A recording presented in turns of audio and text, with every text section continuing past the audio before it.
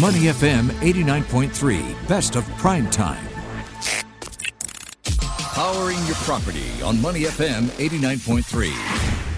You're listening to Prime Time on Money FM 89.3. I'm Rachel Kelly with Shazad Haq. Now it's time for Powering Your Property, where we bring you the latest in property sector news and updates. Yep, absolutely right. Asking prices for HDB resale and rental markets are at a high and on a rising growth trajectory.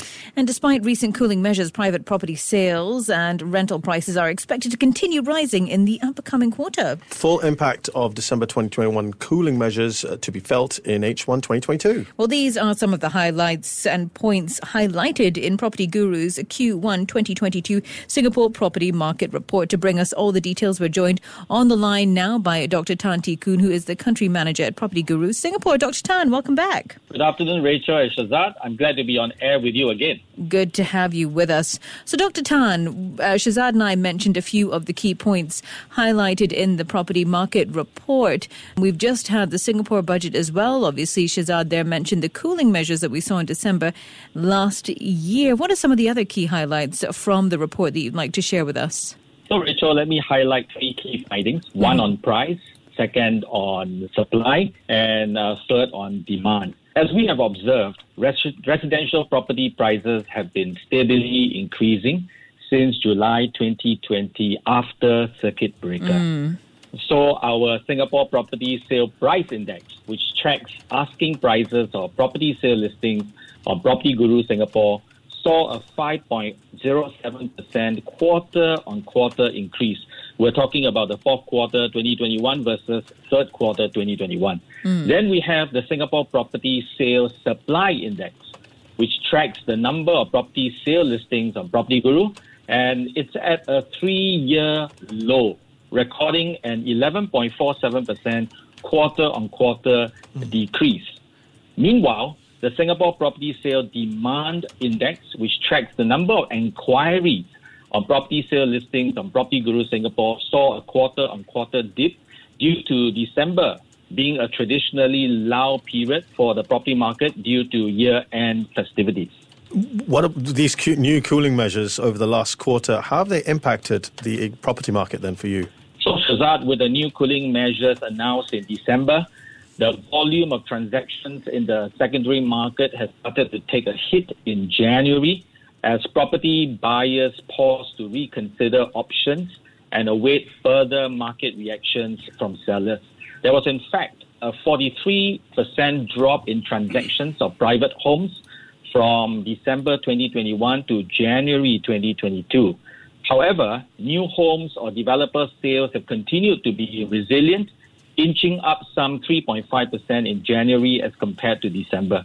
Given that there were limited new developer projects and together with the seasonal lull of the Lunar New Year, we aren't able to tell the full effects of the cooling measures as yet.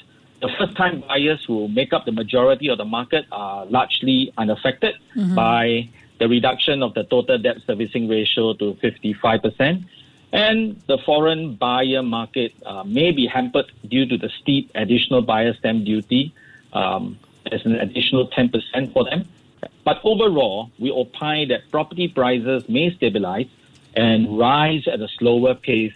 Okay, that's good news, I guess, for some buyers. But as you mentioned, supply still low, demand still high, meaning prices are continuing to move on an upward trajectory, though, right? That's correct, although we expect it to be more gradual than compared to yesteryear. When you say gradual, what are we talking about here? Yeah, we're talking about 1 to 2%, possibly 3%, depending on how the market opens up in view of the current pandemic situation and how this Ukraine-Russia war pans out and so on. What impact do you see that having on Singapore's property market, though? If you're looking at the property market in Singapore, it's slightly remote. We're talking about the Ukraine crisis at the moment.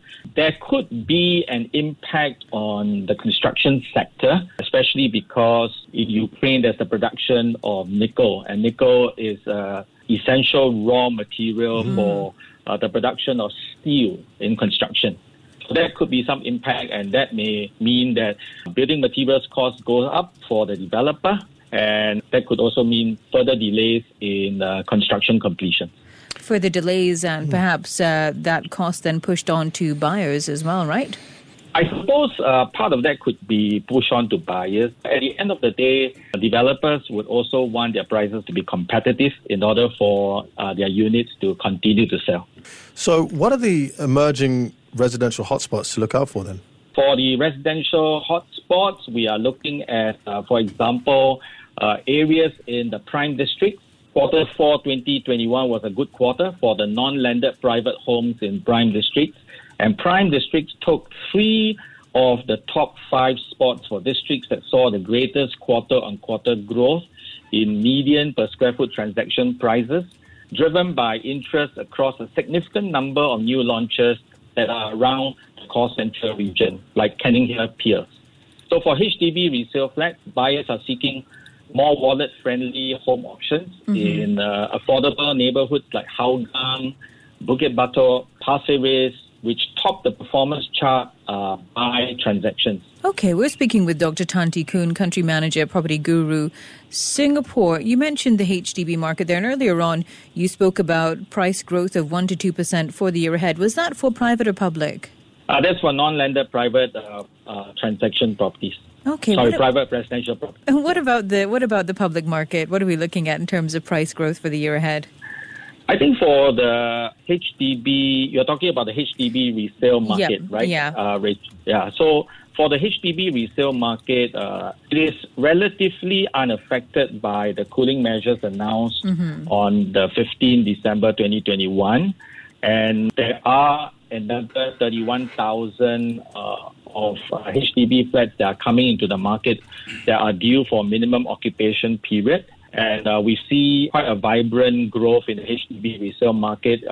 Just a year ago, $1 million flats are likely to continue to persist because 65% of HDB resale transactions, is just looking at the last 12 months, have been in the 4 and 5 room HDB flats. And that's a reflection of remote working that's taking place, right?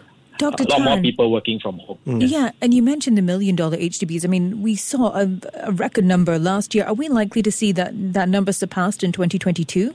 I'm not sure whether that number will be surpassed, but there will be demand for bigger HDB flats, and especially HDB flats that are near amenities such as the MRT station. So, Dr. Tan, how will the increase in this non-owner-occupied property tax affect the selling price of homes? Well, luxury homes, if you're talking about luxury home sales in Singapore, last year it has risen to a new high in more than 10 years. As we've seen it, the demand for luxury residential properties has been resilient, largely driven by local and foreign property buyers. Furthermore, the focus is on capital preservation throughout the pandemic, and that has driven many property investors, including foreign investors, to divert their funds to real estate. As such, the sales of luxury properties are unlikely to be affected by the new property tax rates, as buyers of such properties tend to be more focused on capital appreciation than just rental yield. According to URA's price index for condominiums in the core central region, where these luxury homes are mainly located, prices grew by 4.9% over the last 5 years. And I know your report also highlights some districts and projects to watch in the year ahead. Do you want to share those with us? Oh, yes, I could do that. Some of the possible new private launches to look out for in the first quarter of this year include the Arden, which is in District 23. Royal Hallmark has just launched in District 15, and Live at MB in District 15.